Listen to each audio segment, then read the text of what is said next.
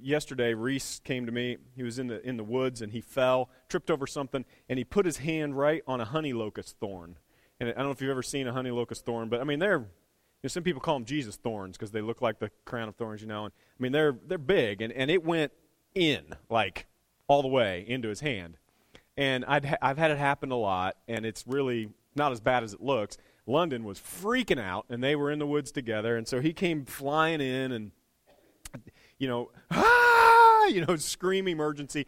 London, Dad, Reese's hand is going to fall off. I mean, it's like drama everywhere. And he's telling me, and he said, I got to get it out. I said, we'll get it out. London said, I tried to take it out, but he screamed and he screamed and he screamed and he wouldn't let me touch it. And I was trying to take it out real slow, and it was just hurting worse. And Reese said, quit touching it, London, quit touching it. And so it looks like a scene from ER in our house, One little thorn in his hand, and it is freak out time. And so I said, now, buddy, tell me what happened again. And I knew I didn't care what happened. I knew what I wanted to do was to get his mind right. I wanted to get his mind on something else so that I could reach in, and if you've ever had this happen, you know what you need to do. Just rip it out. You don't pull it out slow. You don't make it. You just get it out, So I knew if I told him I was going to do that, he'd freak out. So I said, now tell me what happened. Take a deep breath, and I said, close your eyes and tell me what happened. He goes, that. Okay, so I just pulled it out. And he went, what? Oh. All right, well, I'll see you later, Dad. And they were right back out in the woods again, And I don't know, I think this is a good picture for us today. That we come in with this, like, complete loss of perspective on our life. So, my bills are due. My relationships are broken. My arm's falling off. Whatever it is, we come in, and I'm not trying to make light of your situation today because it is broken in a lot of cases, and we are hurt in a lot of cases. But the truth is, what God wants to do is give you some perspective. He just wants you to get a moment of perspective on your life. And if you give him that today, if you give him that deep breath, you might be surprised how the thorns, you just walk away and all of a sudden they start to go away a little bit and you get some better perspective on them. So whatever thorns you brought in here today, I'm going to give you a chance just to take a deep breath, get right with God, and we'll dig in together. So about a minute and a half here of just being quiet. If you're listening online, don't close your eyes, but be quiet if you're driving. And then we'll pray together.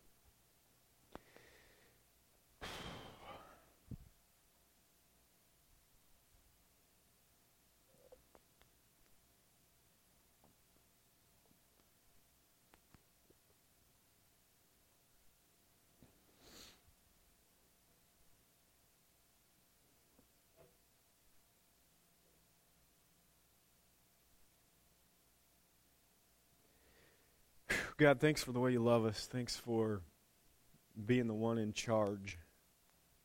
Thanks for not just spinning the world and watching it, but wanting to be a part of every decision, of every moment that we have. God, all of us in this room have fallen prey to that thing where we take charge of our life until things go bad, and then we ask you to take charge. Would you give us some perspective on our life today so that we can live outside of this building with you in the middle of our lives and leading us? Would you speak into our hearts and into our lives? And those who are in the room or those who are listening online who are still kicking the tires, still trying to figure out what's real, what's true, would you give them a deep breath that it's okay, that if they keep digging, they'll find truth? Would you lead us there today in your Son's name? Amen. Well, we're into this series called Starting Point. If you've missed any of these sermons, I'd really encourage you to go back and listen to them. They're all on our website. You can find that in the bulletin. If you're here on site, if you're listening online, it's newlifeparagoncc.com-ish, something like that. You could also Google New Life Paragon, and it'll pop right up. But feel free to go out there, listen to those. Really would love for you to hear this whole series as we get going on our year. As we close today, I want to do something today that I do periodically, and if you're visiting with us, I want to let you know it's not always like what I'm going to do today, okay? And if you're not visiting with us and you're regular, this is going to be a little different than what I normally do. We're going to do a little history lesson today, and don't get too bored. Don't go to sleep on me yet, because it's really interesting and it applies to your life, I promise. But I don't do this very often, but I feel like I want to give you some perspective that you may not have on what you're doing here and on what we're doing at the church today, and kind of how it fits throughout history. So as we've gone through this series, we've realized that everything has a starting point. And we've talked about the different kinds of starting points in our lives for all different kinds of things. And all of us have a starting point for our faith. Even if you're just now coming to this, there is a moment, something led you to faith. A lot of us, it was our parents. And we got kind of handed a faith. And the truth is, this is the way I deal with my kids. I don't go to my kids and tell them, hey, here's a book of world religions. Good luck. Go find one. I don't do that. I say to them, hey, here's what we believe in this house. And then as they get older, this faith is going to become their own. That might have happened to you. That may have been where you are. That's definitely what happened to me. There came a time in my life where I realized my mom and dad's faith is not what God wants me to have. He wants me to have my own faith. And actually, I kind of had to break my old faith before I got my new one. And then later on in my life, I realized that some of that old stuff is starting to come back. And it really is real. But I don't know where it is for you, but the truth is, if you are still living off the faith that you started with, you're missing out on growing and on next steps. And wherever you find yourself today, however you find yourself kind of kicking the tires with God and trying to figure out what's right and what's next, He just wants you to take the next step. And so that's what this whole year here at New Life is going to be about, taking the next step towards what God wants for our lives. Many of us have just realized that it's time for a restart, that we have been living off faith that doesn't work. And this happens when we were a kid. Our parents told us about Noah's Ark. They might have told us about a burning bush and about a flood and about all these different things. And that was fine when we were a kid. But when we got older, we realized the bills are coming in and the relationships are broken and things are hard. And that stuff doesn't seem to apply to my life like it did. And so if we're not careful, we segment it. We say, well, this is real life and this is church. And you come to Sunday and you come to church and you pretend that it somehow fits in life. And that's never how God intended. So some of us have decided around here, we need to restart. We need to think about our faith in a new way. And as we've done that, we've kind of talked about church in a new way as well. And I'm going to tell you something today that's something you may not know about the origin of what you're doing today. And if you're not a history person, you're going to have to bear with me. I promise you'll find this interesting in a few ways. If you are a history person, you're going to find this fascinating, and especially if you're a Christian. If you're a faith person and you have never dug into the origin of why you're sitting in a pew today, you're going to find this really interesting. And the reason I want to bring this up today is because, honestly, I try not to do this very often too, but I'm kind of doing it unashamedly today. I personally am passionate about the topic today. Like, personally in my life, I have been disillusioned with church. I have been frustrated with church. In fact, a lot of you that are close to me know that I actually got out of ministry. I thought when I was in the 8th grade, I knew I wanted to do ministry, and I learned to be a preacher, and I went to Bible college, and I got out of Bible college, and I went to a church, and it was like, this is not what I want to do. It was religious, and it didn't apply to life, and it seemed a little bit manipulative, and I got out. And now I've come back, and when I came back about 10 years ago here at New Life, I found something I had never found in ministry before. And I had to take a full-time, there's all our Kids Life kids. Man, there's a bunch of them today. That is awesome. Thank you, helpers, for helping with our kids today. Thank you, Terry. But as I got older and as I got through ministry, I realized that the church, the way I had been doing it, I wasn't going to waste my time on. I was getting tired of it. I was getting frustrated, and it didn't feel right to me. And when I came to New Life here in Paragon, I mean, the truth is we aren't real organized. We got here this morning, and nobody knew who was going to lead worship, and it ended up the preacher leading worship. I mean, there are some things we're trying to work out administratively and from an organization perspective. But the truth is there is something here in this place that feels like what God has intended for this to be to me. And so I want to tell you what I believe that is. I'm hoping that this is one of those sermons that after the end you wrote down some notes and you go, I don't know about that. I don't exactly know what John said today, but I'm going to go find out more because I need to know this in my life. So I want to kind of tell you where sort of the beginning of this started today. And again, it's a history lesson, but the nice thing about it is this is going to start to ground your faith a little bit. Because if you're like me, you grew up with flannel graph faith. The big blue board that your Sunday school teacher put on like these felt things that look like Disney characters, and it just became this like Disney movie, and it wasn't real. And this is going to make it real today. I want to show you this picture to start with. This is a place in the world. You can go visit it right now. I have been there. I have put my feet in that dirt right there. This is a place called Caesarea Philippi. This is a place where Jesus walked. In fact, we're going to read a piece of Scripture today that mentions this place and where Jesus was. And this is, in my opinion, this is the beginning of what Jesus wanted to do with you and with the church. He was walking here with his disciples, and as they walked into this city, it had just recently been named Caesarea Philippi. There was another name for it, and the name had been changed to Caesarea Philippi. Now, if you look at a map, you'll realize that where Jesus and his disciples spent most of their time was near Jerusalem. This is 150 miles north of Jerusalem. I mean, I had to get in a car, a weird little bus in Israel. It's a Subaru bus. They call it Subaru there, which I just loved. And we got in this Subaru bus, and we drove 150 miles north to see Caesarea Philippi. And I just couldn't get out of my mind, if Jesus and his disciples wanted to get from Jerusalem to there, they had to walk 150 stinking miles. I was getting tired driving there. And so I want you to get that perspective, that there is a hike involved to this place. And Jesus wanted to speak to these people. Now, that doesn't look like much right there, I know. That's rubble, and that's sort of the decaying Caesarea Philippi. But at the time, it was just an incredible place. It was a city that people would come from miles, walk from miles to find. So Jesus has walked there with his disciples, and no doubt, now the Bible doesn't say this, but no doubt they're just like you and me. This place had just changed names. It had been like if Chicago, all of a sudden, somebody decided to change the name of Chicago. And you were there, and it was like, man, why did they change the name of this place? Well, the reason they called it Caesarea Philippi was because it was named after Caesar Augustus. Caesar Augustus was the ruler of the time. If you've been around church, or even if you've been around Christmas very long, you know the name Caesar Augustus. Luke chapter 1. In those days, Caesar Augustus issued a decree that a census should be taken of the entire Roman world. So Caesar Augustus was this just crazy leader that everyone loved. In fact, not everyone loved them. The Roman Empire were scared to death of him, and so they made it look like they loved him. And when he passed away, when he died, they named this city. They changed the name of the city to Caesarea Philippi in honor of Caesar Augustus.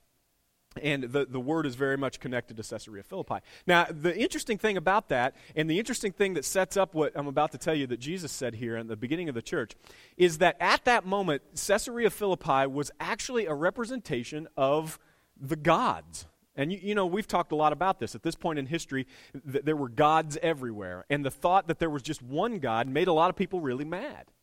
And so when Jesus would say to people, I am the Son of God, they would be like, oh, okay, which one? You know, and when they got to Caesarea Philippi, no doubt they were talking, and Jesus probably was talking to the disciples, and they probably said, man, it's crazy they named this place after Caesar Augustus. And the interesting thing is, Caesar Augustus' dad was Julius Caesar. Julius Caesar was deified by the culture, which means when he died, they made him a god. They believed he was a god. And Caesar Augustus was the adopted son of Julius Caesar. So he was, now hang with me here, please don't get bored. Hang with me. He was the son, Caesar Augustus was the son of a god, because Julius Caesar had been deified. So they named a city after him. Now, if you're a Christian person, that sounds familiar to you, doesn't it? In fact, when they talked about Caesar Augustus, they would often say, he's the son of a god. Now, some people called him a son of something else, but many people referred to him as a son of a god. He's the son of God. He's the son of a god. You know Caesar Augustus. You know Caesarea Philippi. Who was that named after? It was named after the son of a god. So Jesus. This is cool, is it not? So Jesus, next slide. I'm the only geek in the room, I know. Matthew chapter 16. When Jesus arrived in the villages of, read that, Caesarea Philippi, a real place. I just showed you a picture. I put my feet in that dirt. This is a real place. When Jesus and his disciples arrived in the village of Caesarea Philippi, he asked his disciples. Now, I believe they were talking about Julius Caesar and about Caesar Augustus and about the name change of Caesarea Philippi. And he says, hey, you guys, a lot of people are talking about who Caesar Augustus was and who Julius Caesar was. What are people saying about me, the Son of Man? Now, he called himself the Son of Man, and he called himself the Son of God. The idea of the Son of Man is that he was also like pure human. He was born of a virgin. He was born of a human person. So he was God and he was man at the same time, and he referred to himself in both those ways. They replied, the disciples started saying, well, some think you're John the Baptizer, some say Elijah, some say Jeremiah, one of the prophets, some say that you have risen and you were one of the prophets from old. And then he pressed them, and he probably stopped, because this is how Jesus was. My guess is perfect timing. He's walking right through Caesarea Philippi, right through this place where the Son of the God had died. And he says, but how about you? Who do you say that I am? This is a big question. And Simon Peter said, you're the Christ. Now, that sounds like something that is churchy. In fact, you're going to hear it today. We have some baptisms, and you're going to hear confession, and this is the confession you're going to hear. And we've heard this so much that we take it for granted. But standing in Caesarea Philippi, Peter looks at Jesus and says, you, not Caesar Augustus, not Julius Caesar, you are the Christ, the Messiah, the Son of what? The living God. Julius Caesar is dead. And Caesar Augustus, who they named this whole city after, is dead. But our God is living, and you're the Son of that God. Anyone standing around would have thought this is blasphemy. Do you see the history here? This is huge. This is so much bigger than a confession of faith that we do now. This is people saying, I am spitting in the face of a culture who has named the wrong God. Next slide. Jesus replied, blessed are you, Simon, son of Jonah. For this was not revealed to you by flesh and blood. You didn't get this out of your own head, but by your Father in heaven. God gave this to you. Verse 18, and I tell you. Now, what you're about to read right here, I believe, is one of the most amazing predictions in all of history. You've read Nostradamus. You've heard about predictions. You've heard even about the prophets of old and how things have come. This is one of the most amazing prophecies in history. Jesus looks at his disciples and he predicts what you're doing right now. He says, I tell you, Simon Peter, you are Peter. What's interesting about all this is a whole other sermon, but Jesus uses a couple words here to talk to Peter. The first word is pebble, and you've heard me talk about that before, that Peter's name really kind of means little rock, and it's a little offensive, and people call him that, and he's like, oh, little Peter, little rock, And Jesus says, you are little rock. But because you made that confession, God is going to make you bigger. And on this boulder, I will build my, read it, it's in yellow, church. Now, can you imagine what that would feel like to these disciples? For them to stand knowing they're outlaws, knowing that there's just a little group of these guys. And he says, I'm going to build a church based on that statement and this kind of a belief. These guys go, all right, Jesus is crazy again.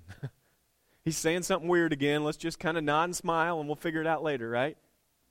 And then he says this thing that we'll talk about in a few minutes. He says, and the gates of Hades will not overcome my church.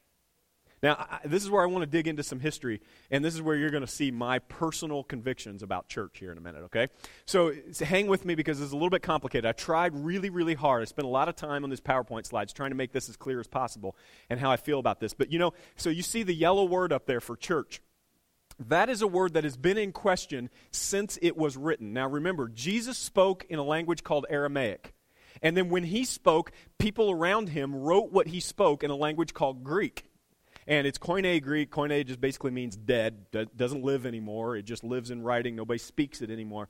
Koine Greek was written by Matthew when he wrote what Jesus said. When he wrote the word that Jesus said, he used a Greek word, ekklesia. And the word ekklesia does not mean church. I'll say it again.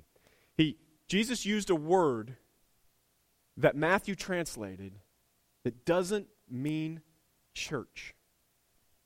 The word means a gathering of people, a simple, generic gathering of people. It doesn't mean a Sunday service with pews and a preacher. It doesn't mean an ornate building with gold crosses. It doesn't mean any of that.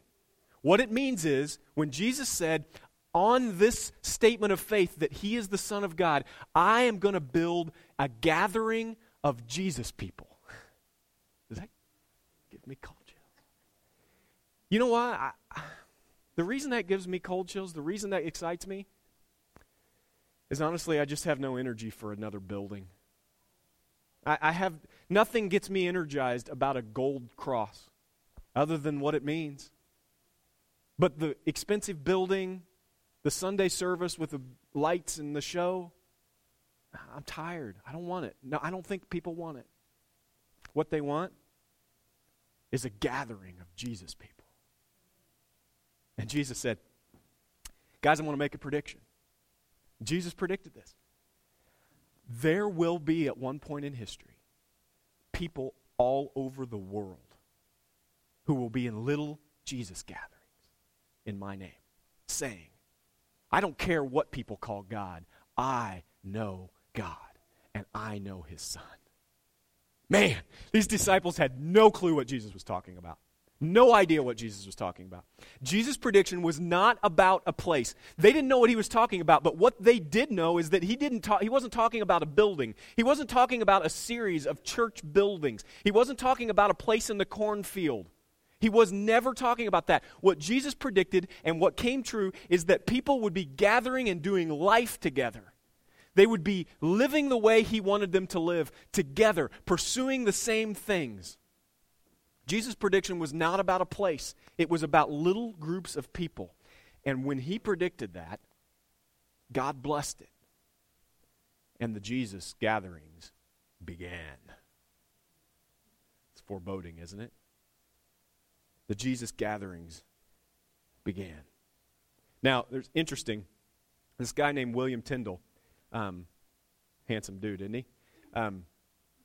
Maybe you've heard of him. This guy got a really bad rap. He was a 16th century just genius. He was a 16th century theologian, more than just theology, he was into finding out what Jesus actually said. Because up until then, all that he had and all that the church people had to talk about Jesus and God was a version of what Jesus said that was based on what the empire excuse me, you didn't need to hear that.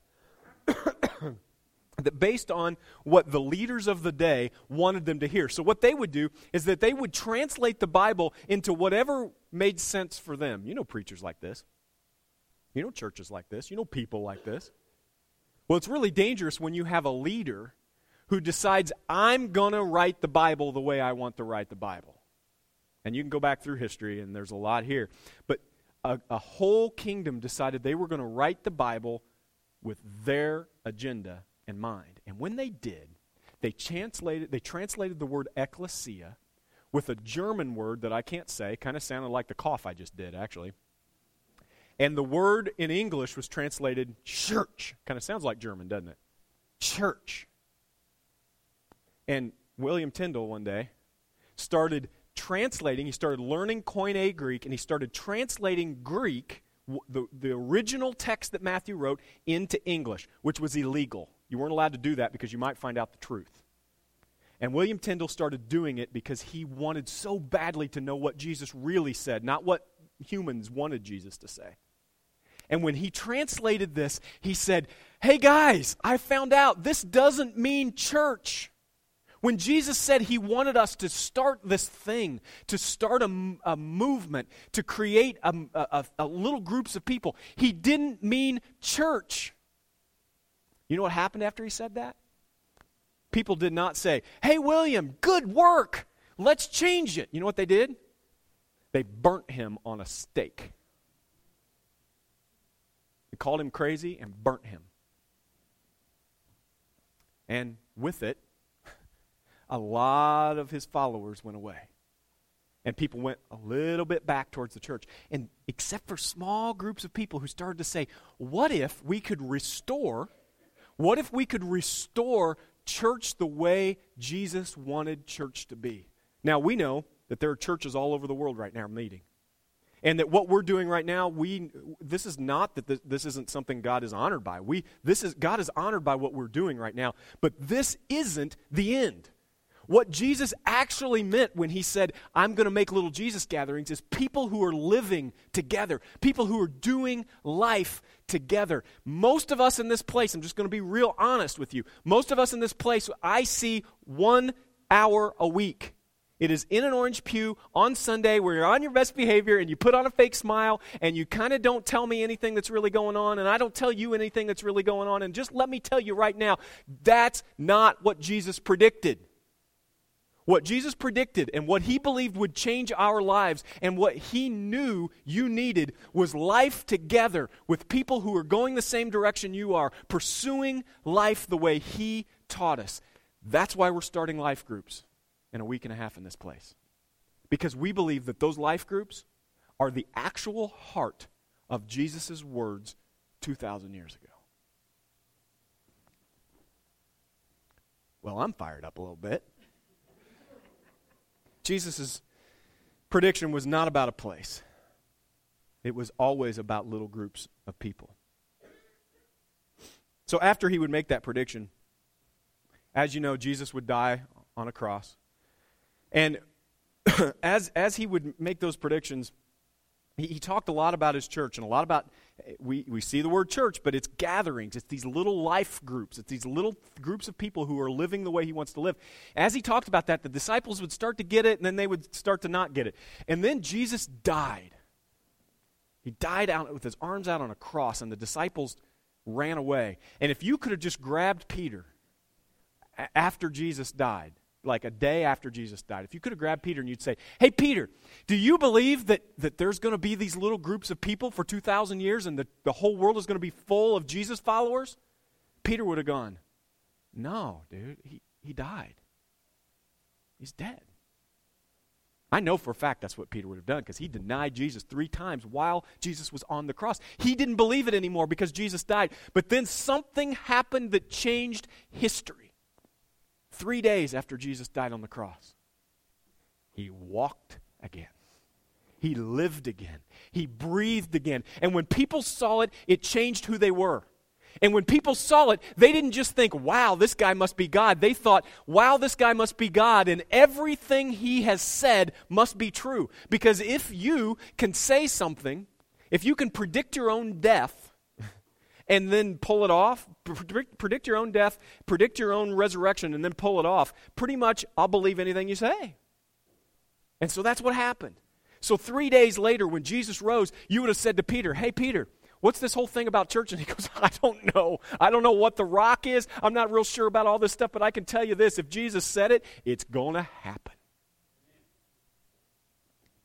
So Jesus rose from the grave and hundreds, we don't know how many people saw him. And then he stood on a hill just before he ascended into heaven.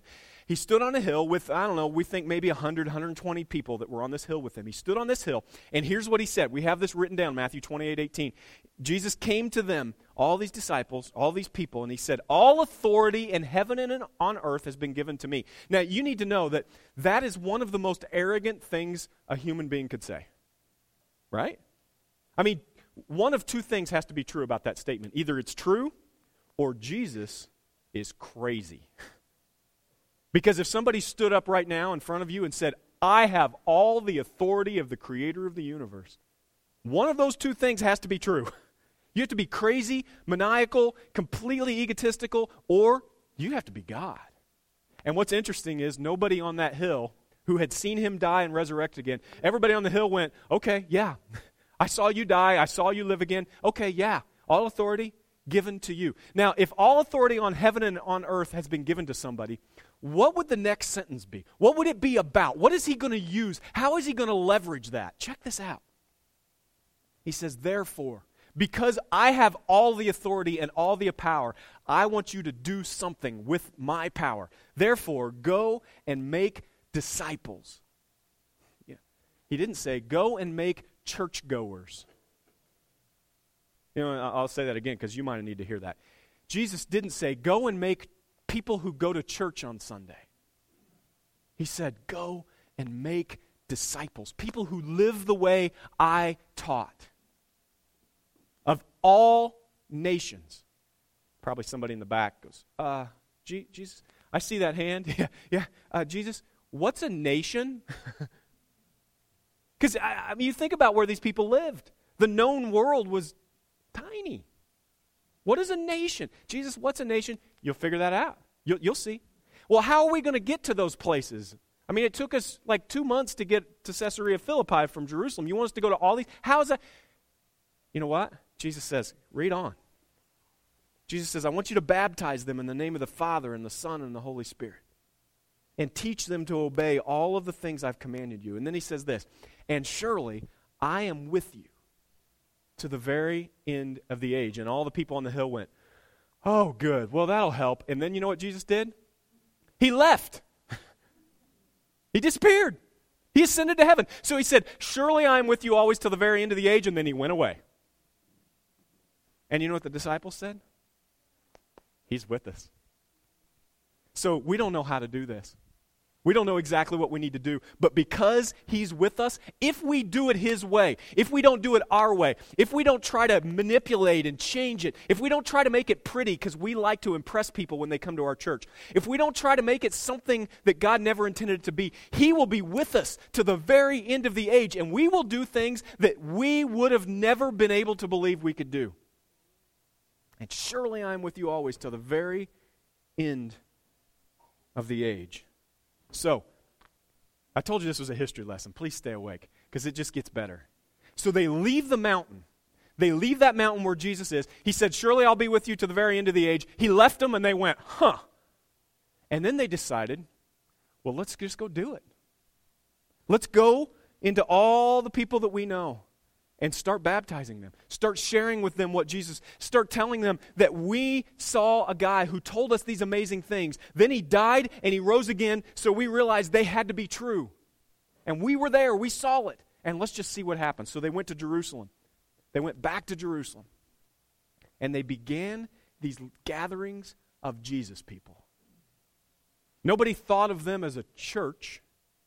Nobody thought of them as a place to drive your car on Sunday, sit for an hour and a half, get a break from your kids a little bit, and then pick them up and go home. Nobody thought of them that way.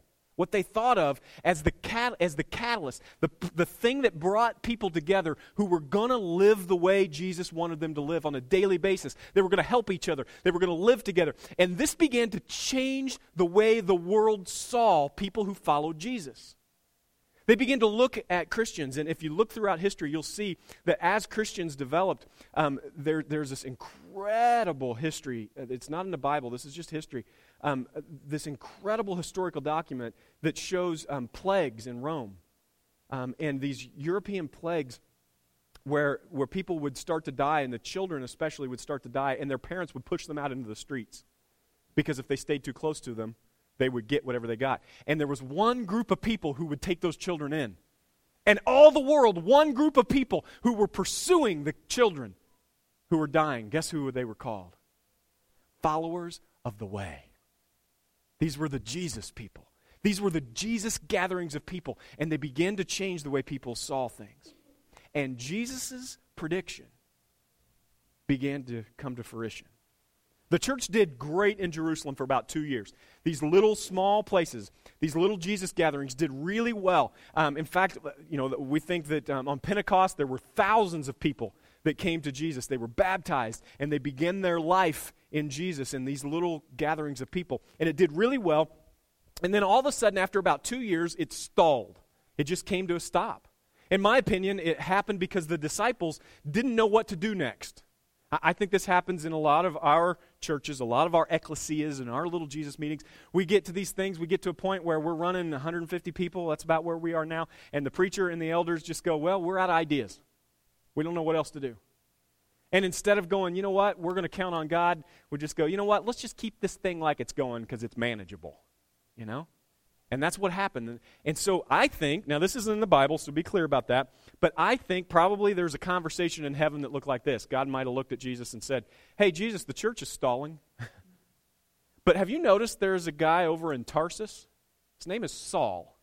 Jesus like, oh yeah, you mean the guy that's trying to kill all the churches? He wants to undo everything that my people are doing, and God's like, yeah, he's awesome, isn't he? Guy's amazing. People follow him, and he's tenacious, and he just wants what's right, but he's confused. So in Acts chapter 9, you can get a whole account of the conversion of Saul. Saul was this guy who was after churches. He just wanted to kill Christians. He wanted to wipe this whole church thing, this whole small Jesus following thing off of the map. And he thought that's what God wanted. And he got knocked off his horse. He got blinded and he converted. He saw that God wanted him to start making these churches better. So what Paul did, Saul became Paul. God changed his name at this conversion from Saul to Paul. He went in, and you've probably heard the name Paul. He went in, he found the disciples, and this is one of those conversations that probably went like this. He put a map up of the known world, and he said to the disciples, okay, you guys take Jerusalem and the stuff you know, and I'm going to take the rest. And Paul got on a boat. Now, when I say boat, don't think like 26-foot Ranger. And don't think like really nice ocean boat. He got on a rickety old wooden thing, and for 30 years, Paul went from place to place to place.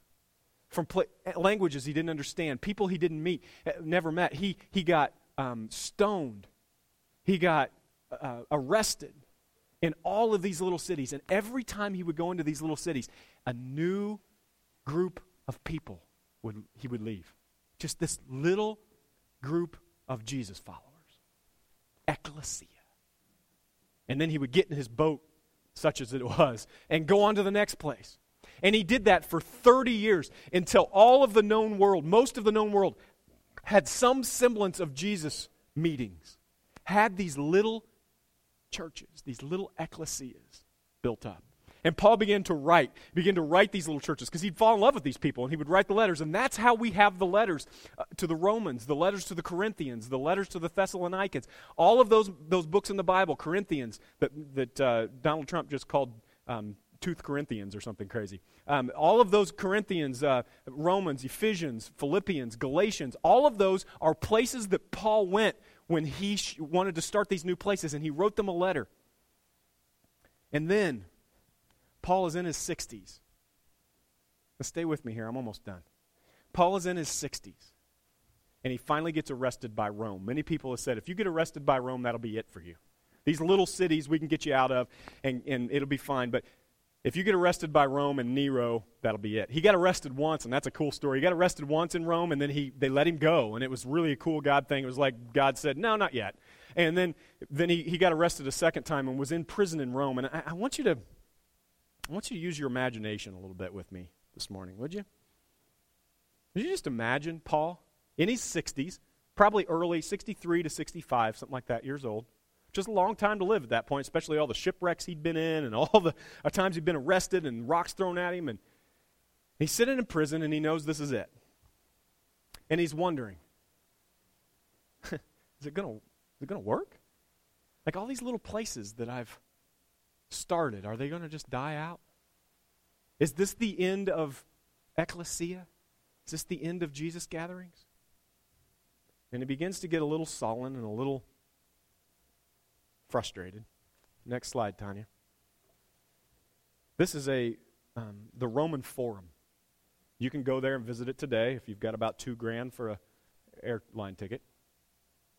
Doesn't look like much today, but at the time it was an amazing, beautiful splendor. Paul would have walked right across. If you see these 6 columns here, he would have walked under one of those columns. As they walked him out, the jailer would have walked him out for his final crucifixion or his final death. He would have walked right through one of those columns. It's crazy to stand there. And I would just, if you could just use your imagination. Just use your imagination this morning. If you could just stand there with Paul as he's getting ready to walk out and just say, hey, Paul, it worked. Jesus' prediction is true. Hey, Paul, one day Rome's going to fall. One day in this city right here, there's going to be crosses all over commemorating Jesus Christ. Not crosses with prisoners hanging on them, but one cross representing one crucifixion, and that is Jesus, your Savior. Paul, it was all worth it. Paul, one day there will be churches with your pictures painted in it. And Peter, you remember when Jesus said, hey, Paul, remember when Jesus said that he was going to build his church around Peter's statement and around Peter? There is a building called Peter's Basilica. It might be the prettiest place in the world. And all of this area is celebrating Peter and Jesus. And then you could whisper this. This would be my favorite thing to whisper to Paul. Hey, Paul, one day people will name their children Paul and Peter. And they will name their dogs Nero and Caesar. Yeah, baby. I want to say two things right now, and then I'm singing too, so I don't know how this is going to work. You're just going to have to bear with us here. I want to say two things. One, and man, if you're into politics right now, if you're into this whole thing, I want to speak directly to you. Look up here right now. God is in charge. Oh, can you get it? It doesn't matter. Now, do I say politics doesn't matter? No. All this is really important. Who we vote for is important. How we talk about politics is important. But in the end, Nero and Caesar are dogs' names. God is in charge. As my friend Andy Stanley would say, if you haven't seen this, you need to look it up on YouTube. Just type in Andy Stanley politics, you'll find it. Here's what he would say to you this morning. It's what he said to me this week, and it convicted me like crazy. If you are under the impression as a Christian that who is sitting in the White House is going to bring things to good or bad, stop it. You're scaring the children. You're giving the next generation of people the idea that God can't be trusted. That somehow our faith is secondary to who sits in the White House. That somehow God is in charge, but only if Barack Obama or Hillary Clinton or Donald Trump or whoever it is says yes first. The truth is, when Jesus predicts something, when God says something's going to happen, it's going to happen.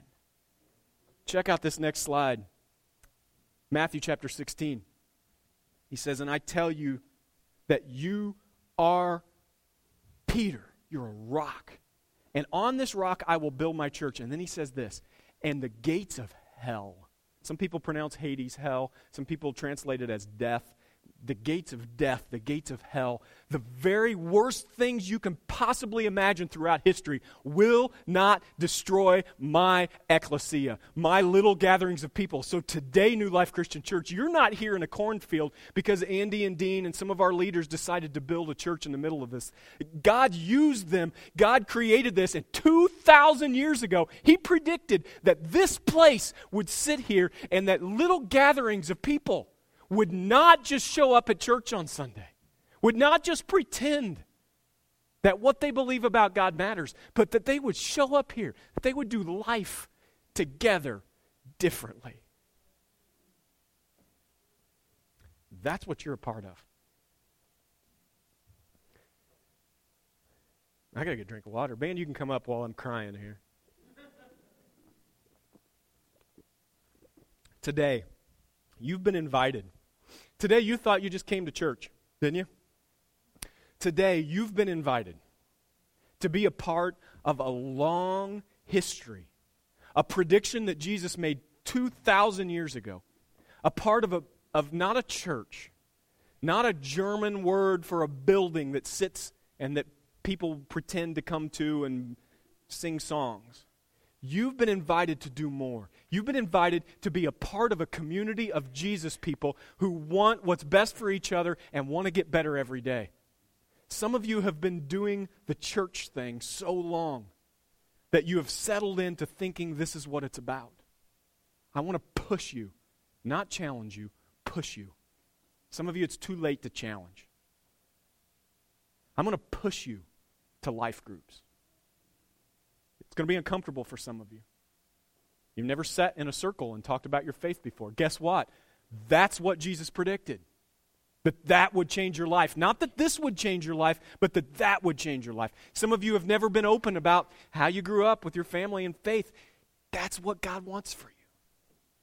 So Wednesday night, February 10th, let me be clear. We're going to screw this up. We're going to mess up. We're going to put the wrong people in the wrong groups. We're going to show up and the DVD won't work or something. And throughout history, the church has been doing this, that God said, the gates of hell will not stop what I'm doing. And so no matter what, in this place, starting February 10th, we are going to do life groups. We're going to have childcare back here, movie night for the kids, every Wednesday night. We're going to have opportunities for you to engage in ecclesia the way God intended. So here's your question today, and then I guess I'm going to sing. I'm going to ask you right now, what is your next step? This is your question today. Maybe your next step is to keep coming to the church building, which, remember, is not church, but to keep coming to the church building and keep kicking your tires, and that's great. If that's your next step, that's your next step. Maybe you've been doing that so long that you kind of thought this was it. And maybe your next step is to sign up on that piece of paper out there or to go online and register for life groups. You don't know what it means? Join the club. A little confused about the logistics? Join the club. We don't know. We just know what God wants from us is to take another step towards Him. Maybe that's what you need. Maybe your next step is to be baptized today. For thousands of years, people have been baptized, like Jesus said on that mountain. Go and baptize in the name of the Father and the Son. That is a moment in your life you will never forget that takes you to the next step. Maybe you need that. Maybe this week, maybe today, you just need to say to God, I'm done with Sunday faith.